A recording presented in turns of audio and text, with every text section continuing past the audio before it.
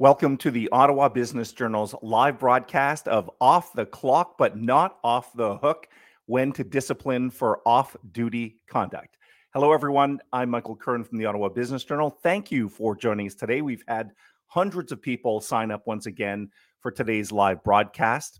As always, one of the benefits of watching this live is that we want to get a little bit interactive, and we'll be soliciting some of your questions at the end of the show, sometime around 12:25 likely. Just keep in mind, as always, that our legal experts are only able to speak to general questions. They can't answer specific around cases or scenarios. Well, I think we're closing off Emond Harnden's 2023 webinar series with potentially the hottest topic to date. Earlier this year, we talked about how our online world offers both upsides and risks when it comes to remote work. You can check some of the past webinars, by the way, on our YouTube channel. Today, we take the conversation a little bit further. While social media is no doubt a big part of today's conversation, we're going to delve into what employers need to know about disciplining their employees for off-duty conduct, both online and offline. All right, let's meet our experts for Emond Harnden, two great people we've brought to the table to speak with all of you and share their knowledge. First up, we've got Sarah Lapointe, a partner at Emond Harnden. Welcome, Sarah. Hi, thank you for having us. Great to have you back with us, returning guest. And also, we have Fabienne Lajoie, an associate at Emond Harnden. Welcome to you, Fabienne. Hello, everyone. Great to have you as well. So, Sarah, you're going to help us provide a little bit of context as we kick off this show. Tell us what we'll be chatting about today. So, in the past, other than overhearing water cooler discussions, employers had very little way of knowing what their employees were doing when they were away from work. The internet and social networking have completely changed the landscape in that regard. With electronic evidence, it's a lot easier to know and prove exactly what was said, when, and how.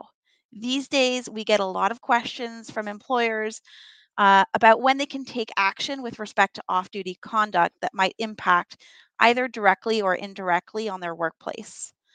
Courts and arbitrators have always drawn a line between employees' work and private lives, and they often make a point that employers aren't custodians of the characters of their employees. The basic rule is that an employer has no authority over what employees do outside working hours, unless they can show that their legitimate business interests or reputation are affected in some way. So, our goal today is to address some of the most common questions we receive with respect to off duty conduct and to give you examples of the types of circumstances that might warrant discipline or termination. Of course, each case is going to be unique, and we always recommend seeking legal advice based on your own individual situation, including the nature of your business, but also whether your workplace is unionized or not. With that said, my colleague Fabienne will now provide an overview of when off duty conduct can provide cause for discipline or dismissal. And I'm then going to jump in on issues specifically related to social media and internet postings. Okay, Fabienne, I'm just going to run through our agenda for all of our viewers here. Then we'll Sure. throw things to you, Fabienne. Topic number one, by the way, as we kind of teased, is can off-duty conduct justify discipline or termination? Really great spot to start this conversation. Topic number two, what off-duty conduct warrants action from an employer? Number three, I think this one's going to be kind of really get into the nitty-gritty on this one, this how social media and internet postings factor into all of this. And then as promoted, we'll have the Q&A session with our live audience. That'll be around 12:25. And by the way, if you're on YouTube, LinkedIn, Facebook, or Twitter, you can ask those questions on whatever platform you're on, and then we'll moderate them later on in the show. Fabienne, as we said, we're going to throw things off to you to get going on topic number one. Awesome. Thank you, Michael. So, can off duty conduct justify discipline or termination altogether? The short answer is yes, but here's the reason why. The right of an employer to discipline their employees for off duty conduct stems from an implied term in the employment relationship. This implied term is that employees must faithfully perform their duties, including refraining from behavior that negatively impacts or is likely to negatively impact the employer's legitimate business interests. Therefore, to impose discipline, there must be a clear link between the off duty conduct and the employer's business. The leading case on this subject is a 1967 Ontario ruling, which holds that the required link exists where the off duty conduct hurts the employer's reputation, undermines the employee's ability to do his or her job effectively, makes coworkers unwilling, unable, or reluctant to work with the employee. For example, an employee makes unwanted sexual advances towards another employee after work hours, so that can be uncomfortable. Number four, constitutes a serious breach of the criminal code. Or number five, makes it hard for the employer to properly carry out its functions and efficiently direct its workforce. And any of those factors can justify discipline because they establish a clear link between the off duty conduct and the employer's business. Not all the factors must be met to justify discipline, only one is enough. However, employers tend to mostly rely on the harm to reputation factor. Therefore, it is important to note that if you want to rely on that factor as an employer, you do not have to prove that the employee's off duty conduct did actual harm to the reputation of your business, just that it had the potential to do so. As for the level of discipline that is appropriate, whether you should give a verbal warning, a written warning, or terminate, this, of course, will depend on the circumstances of each case. So now let's dive into some cases, and because of time, we have selected cases which expands on the following three factors. So the employer's reputation, the employee's ability to do his or her job effectively, and the criminal code. So the first case is Highland versus Royal Alexandra Hospital.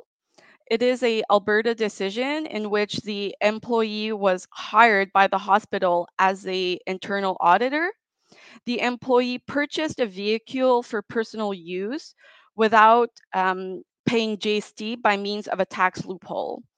Although the transaction was not related to his employment, the hospital thought it was prejudicial to its interest. The hospital terminated the employee with cause.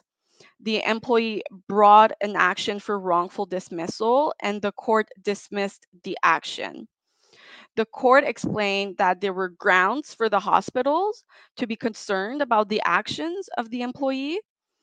If they had become public knowledge, the hospital's credibility as a public institution could have been affected. From the public's perspective, it would seem somewhat bizarre that the hospital's employee, who as an auditor must ensure compliance with taxation law, had engaged in questionable efforts to avoid paying GST on his personal vehicle. The hospital, sorry, was justified in viewing the actions of the employee as reflecting a lack of judgment, and the maintenance in public confidence and financial accountability was important to the hospital. So this case is important because it confirms that the potential harm to an employer's reputation must be demonstrated, not actual harm. But also it addresses the second factor that we have discussed. The employee's actions were not necessarily illegal, but they were questionable given his position. The employee's position was important in this case because his off duty conduct undermined or created doubt on his ability to do his job correctly. Similar conduct may not have been sufficient to terminate if he occupied another position. For instance, he was instead a receptionist at the hospital. So let's contrast the Highland case with the decision in Lajoie versus YMCA of St. John. It is a New Brunswick case in which the employee told a fellow coworker at a grocery store to F off and F right off. So the employee's coworker had a 4-year-old child with him, and the employee was running a after-school program for young children. The employee was terminated with cause for off-duty conduct. The employer argued that the employee's off duty conduct was unacceptable because it was in public and in front of a child. The employer relied on cases which confirms that teachers occupy positions of trust and exert considerable influence over their students because of their position. But the court ultimately determined that the employer did not have cause to terminate. In the court's opinion, the words F off and F right off were just a forceful and intense way to say, leave me alone or go away. The employer was not able to establish the potential harm to its reputation. Also, the employee had worked for the employer for almost 4 years without a single complaint. So, this case is interesting because the termination was determined too severe. It also reinforces that mitigating factors such as a disciplinary record, length of service should be assessed whenever disciplinary decision is taken. So now let's talk about charges or convictions under the criminal code. Alberta and Alberta Union of Provincial Employees is a case was dealt with a unionized employee hired as a correctional officer. A police search of the employee's residence revealed illegal drugs.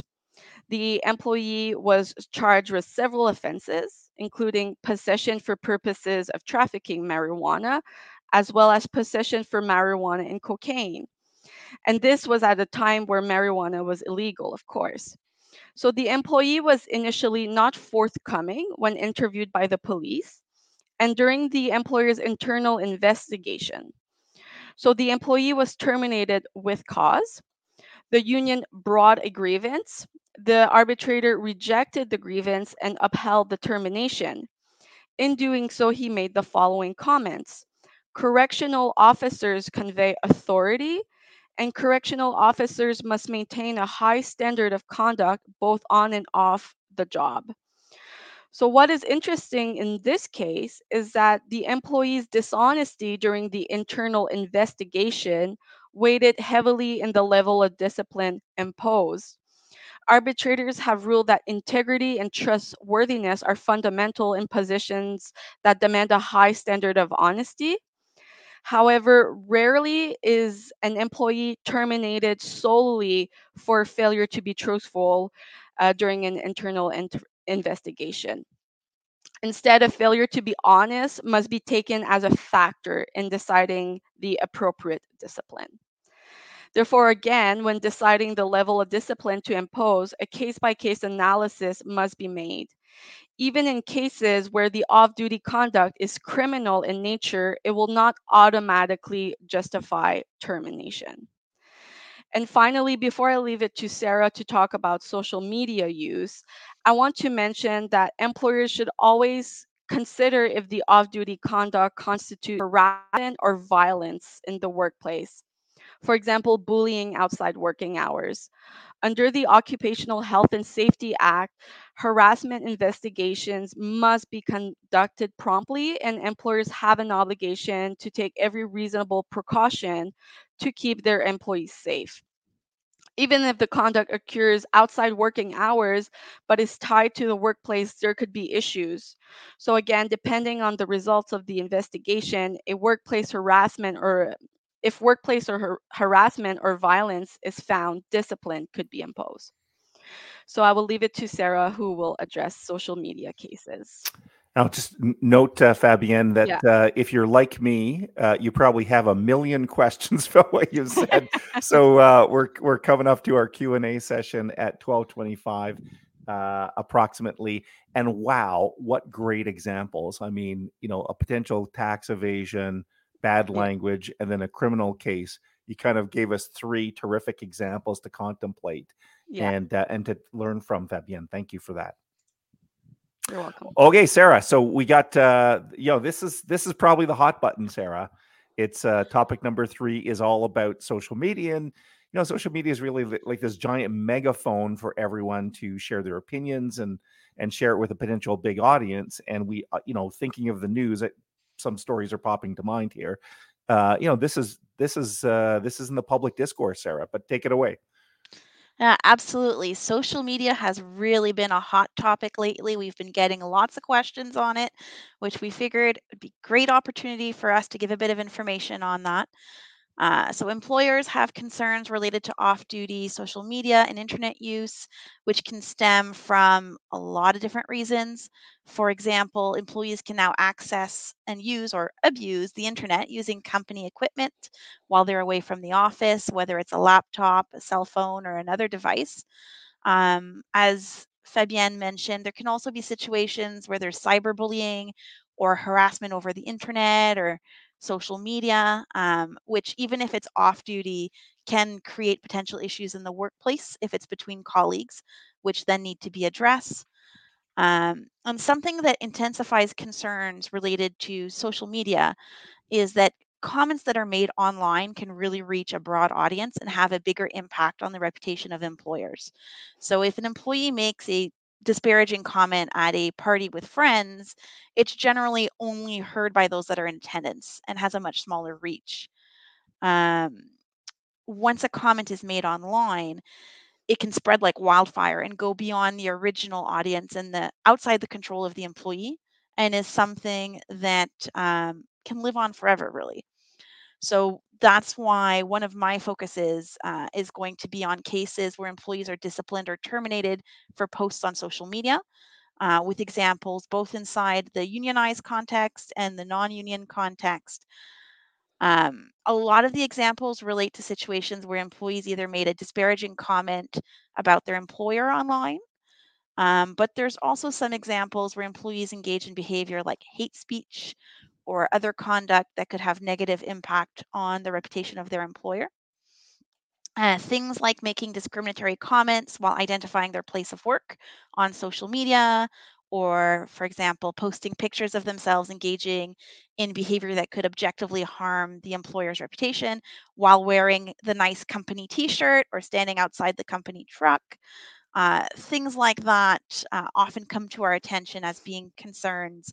Um, for the most part, what employees do while they're off duty really doesn't concern employers, but there's an exception where that conduct will impact the employer's legitimate interests.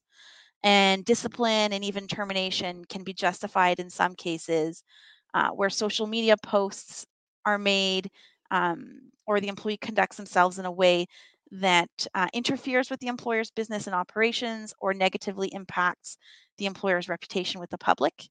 The rule of thumb is that there needs to be a link between the employee's conduct and the character of their employment or the employer's legitimate interests. If you look on the slides that we have, we've got two contrasting examples. So one of the cases that we have on the slide is Kim versus International Triathlon Union. So you'll see the reference for it if you want to pull it up on Canly or whatever your preferred search tool is. Quick Google might work too. So in that case, the employee was a communications manager who made posts online about her boss on her personal blog and other social media platforms. Some of those posts included comparing interactions with her boss to psychological and physical abuse she had allegedly suffered as a child. And she also made a post suggesting that members of the board of directors were hungover after a work party, and other snarky comments. Ultimately, the court found that the comments didn't meet the threshold for just cause. And one of those factors that played against the employer in this case was that they didn't take any steps to correct the behavior. So there wasn't a direct policy in place. And even though they knew these comments were happening, they never gave the employee a warning it was inappropriate, or a chance to correct the behavior. So that's one example where the employer's approach was a factor in deciding that there wasn't enough for just cause. The other case we have on the slide, so the Yehuda versus Mackenzie Community Arts Council, is sort of the opposite of that. The employer took a much more proactive approach. As part of that role, the employee had to sign a code of conduct, which included things such as ensuring the credibility and goodwill of the organization and a good amount of focus on being a good representative of the employer. So the expectations were set in a written policy. And the employee was ultimately dismissed after a Facebook exchange with a coworker in which they suggested that firearm use was an appropriate way of dealing with wildlife, specifically bears. And they would be doing so even if they knew it was against municipal bylaws. So in this case, it was found that the off-duty conduct was cause for summary dismissal because it was prejudicial to the employer's business interests and reputation. These Facebook comments violated that code of conduct that the employer had in place and were likely to harm the employer's reputation, given that it was a small community and that this individual worked with children. So ultimately, it was found that the relationship of trust was completely broken, and everything that was said was so damaging that this person could no longer remain employed, and just cause was established. Those are the two main cases that we've cited on the slides, showing the difference between a proactive approach of having a policy and being on the ball as soon as these things come to your attention. While they're not in the slides, do you have a few other examples for you to give you an idea of the types of cases where termination was upheld for social media posts? So there is an example where a crane operator posted a complaint about a coworker on Facebook, and several complaints later, it included things like suggesting sexual assault, really nasty nicknames, really terrible stuff, to be honest. And that was enough to be just cause because these were public comments and they amounted to sexual harassment, which created a poisoned work environment. So that's one example where cause was established in that sort of cyberbullying space. Um, Another example that we've seen is a CRA employee who was terminated after making several disturbing social media posts that appeared to glorify the Boston Marathon terror bombing and celebrate the death of military personnel and suggested support for some terrorist groups. And in this case, one consideration in upholding the termination was that this individual would otherwise have access to confidential information and could be misusing citizen data, and that safety concern, which is tied to the nature of the employer and the employee's position itself, was enough to justify a termination. And the final example I have before we move on to takeaways is a teacher who was eventually terminated for continuing to participate in conferences and meetings sponsored by white supremacist groups that promoted anti-Semitic views. So while this teacher did not express racist views in the classroom, so nothing while on duty, the off-duty conduct was enough given the nature of this person's position. So the arbitrator found that as a teacher, they was held to a higher standard of conduct, and this teacher's support of racist organizations was not compatible with their role as a teacher and the important objective of providing a school system that is free of bias. So in each case, the nature of the role and the precise type of misconduct or comments that are made is very relevant in being able to determine whether there's enough for a termination here. Such level of details. Wow. And this just underlines why employment law is so fascinating, because every story is a little bit different. Every story's got is a different context and different details. We do have some questions coming in for both you, Sarah, and you, Fabienne. I'm going to just go back, though, to topic number one, maybe, and maybe Fabienne, since you presented topic one, just to delve a little bit deeper in this concept of harm. So let's assume it's a comment made in person or on social media. I think one thing you said that was really interesting is that the harm doesn't have to be proven. It just Only needs to be, potential. Yeah, only potential harm. potential. Yeah, Okay.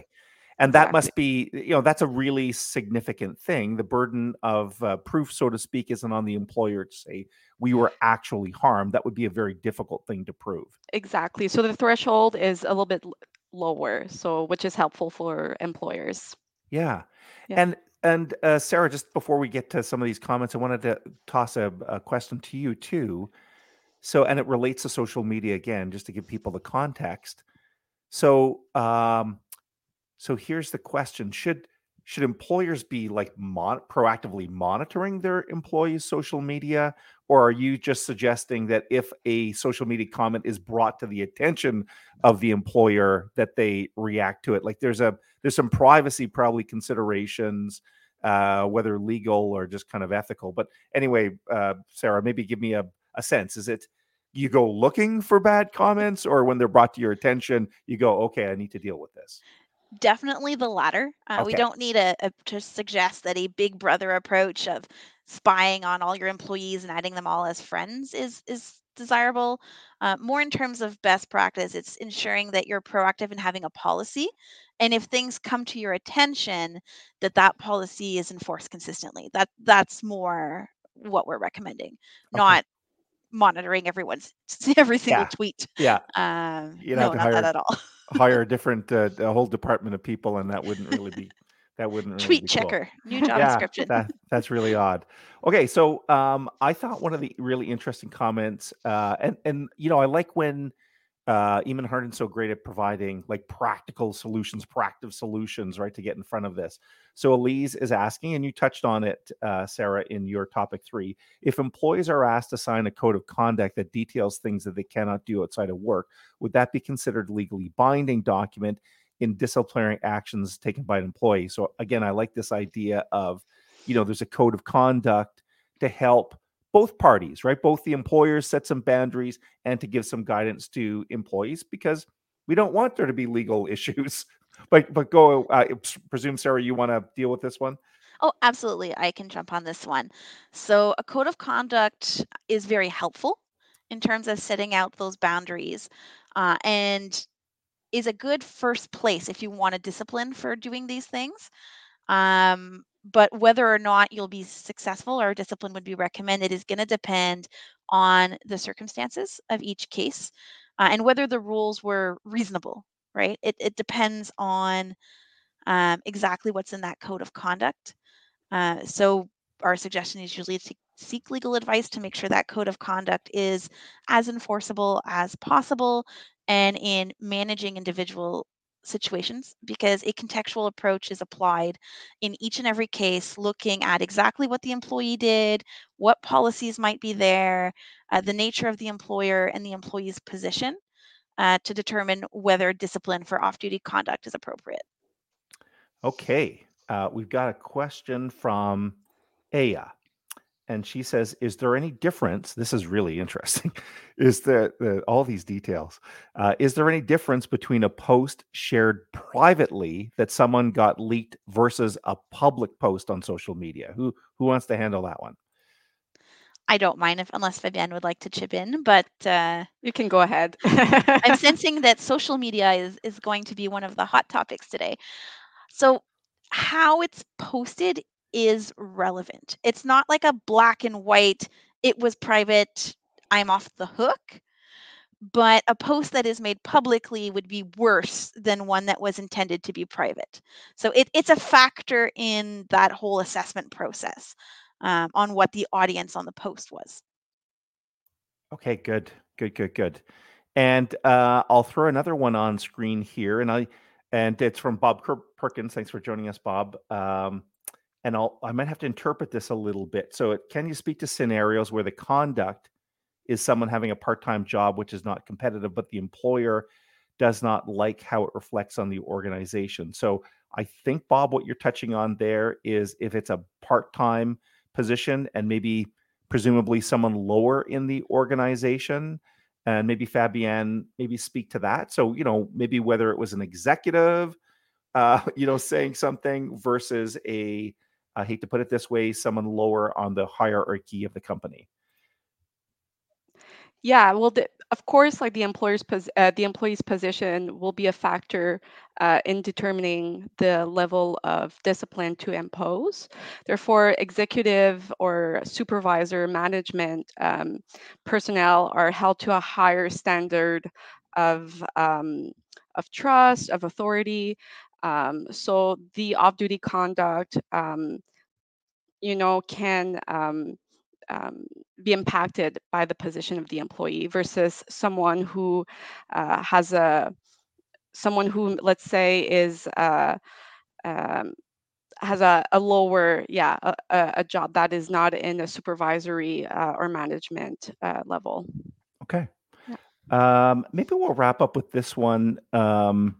So this concept that was cited by you in topic number 3, Sarah, of corrective action, right? So someone said something on social media. It was certainly offensive. There is potential harm, but the court said there should have been some corrective action. Do you want to speak to that, Sarah, a little bit more? No, absolutely. So termination isn't the only potential corrective action. It's the one we tend to hear more about because you might not see a lawsuit for a written warning or something like that that doesn't have the same impact. But when you're looking at potential discipline, there's a lot of different options to consider. Like I said, written warning is one of them. Suspension, depending on whether you're unionized or not.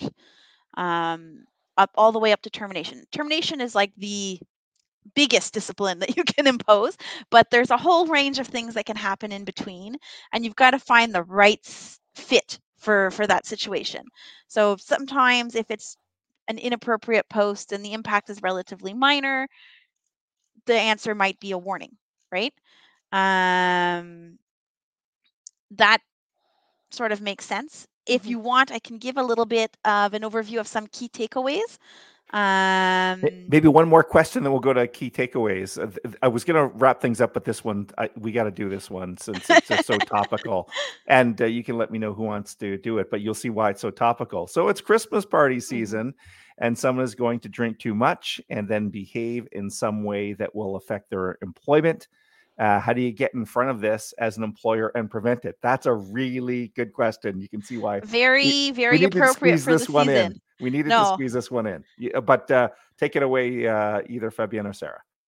So for that one, there's a couple different things that are best practices. So if you are serving alcohol at a work party, generally ensuring everyone has a safe way home, so like a taxi, is best practice. Making sure that the alcohol is not served to the extent that people do things that are inappropriate can also be a good step. So things like having smart serve and things like that. And if you've got good policies in place, those are in terms of what's appropriate behavior at workplace related events.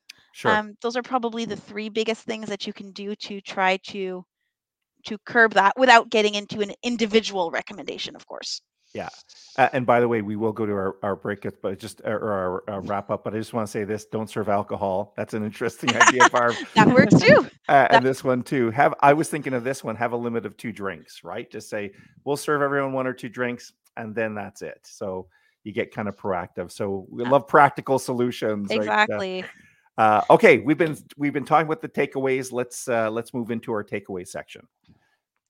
No, so the takeaway is really that if an employer wants to impose discipline on an employee, that there's got to be a connection between the conduct and the employment relationship.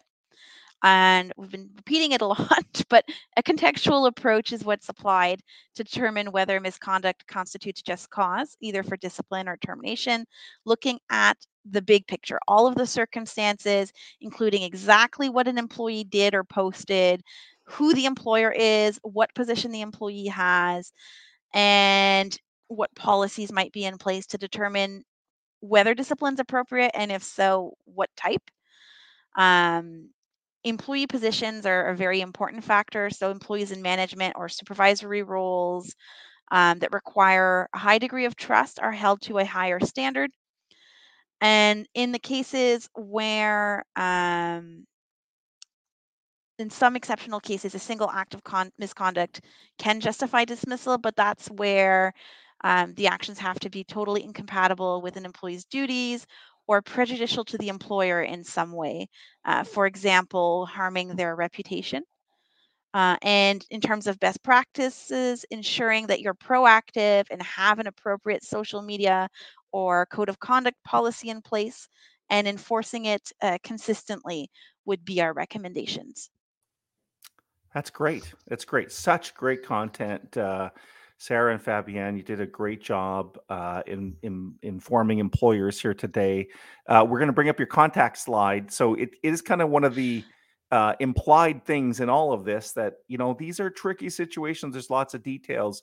So if you want to get some advice, here's how to contact both Sarah and Fabienne. You get their phone number and email address there. So thank you so much, Sarah and Fabienne, for joining us today. We'll hope to see you soon. We have lots more shows planned in 2024. We don't have the dates for them yet, but I know we've got a commitment to continue with this. Thank you for having Right. us. Okay. Yeah. Thank you. Thanks, Thank you. Sarah. Thanks, Fabienne. All right. And a reminder, by the way, there is a great library of these videos available on OBJ's YouTube channel. They're all together in a playlist, so they're easy to find. And it's a little bit of a treasure trove. So if you're an employer who has questions about very topical issues, I urge you to check them off. Well, we're out of time. So on behalf of my friends at Ottawa Business Journal, including Paula Stewart, that played a big role in setting today up, as well as Sarah and Fabienne. Great job once again. I want to remind everyone that you can visit obj.ca website every day for local business news. I highly recommend you subscribe to our weekday email newsletter. It's a way that thousands and thousands of local business leaders and community leaders stay in touch with what's happening in Ottawa. Lots of exclusive news on that. You can also follow us on social media. Just don't post those nasty posts. Anyway, you'll have to get Emond Harnden involved. And since you're on, many of you are on YouTube, we urge you to click the red subscribe button. Our number of subscribers is growing substantially. And then the little bell icon. And if you do that, when we post a video, you get a notification. That's all the time we have. Enjoy the rest of your day and stay tuned to more coming to you from Ottawa Business Journal and Emond Harnden. Bye-bye, everyone.